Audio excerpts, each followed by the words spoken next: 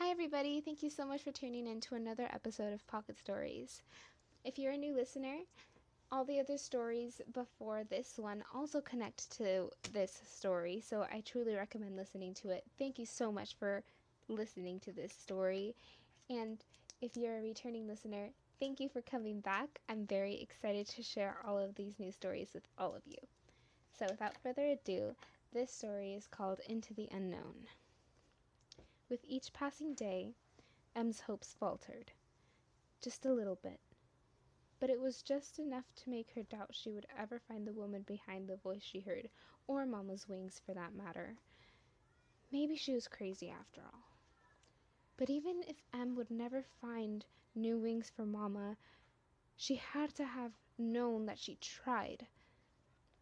She couldn't give up knowing that there could have been a chance that she would find wings. When she flew so high that she could see all of the places below. The farther she flew, the older the places looked. She could see the bare wood, with almost all of the paint chipped off. As Em flew, she had no idea how special she was. Em, a moth, was able to fly as high, fast, and far as a bird. This is no coincidence. When the sun would set, Em knew it was time for her to rest inside a place, somewhere safe, and at night she would find a space, somewhere in that place, where she could hear the whisper, and this reminded her that she wasn't crazy, even though she doubted herself.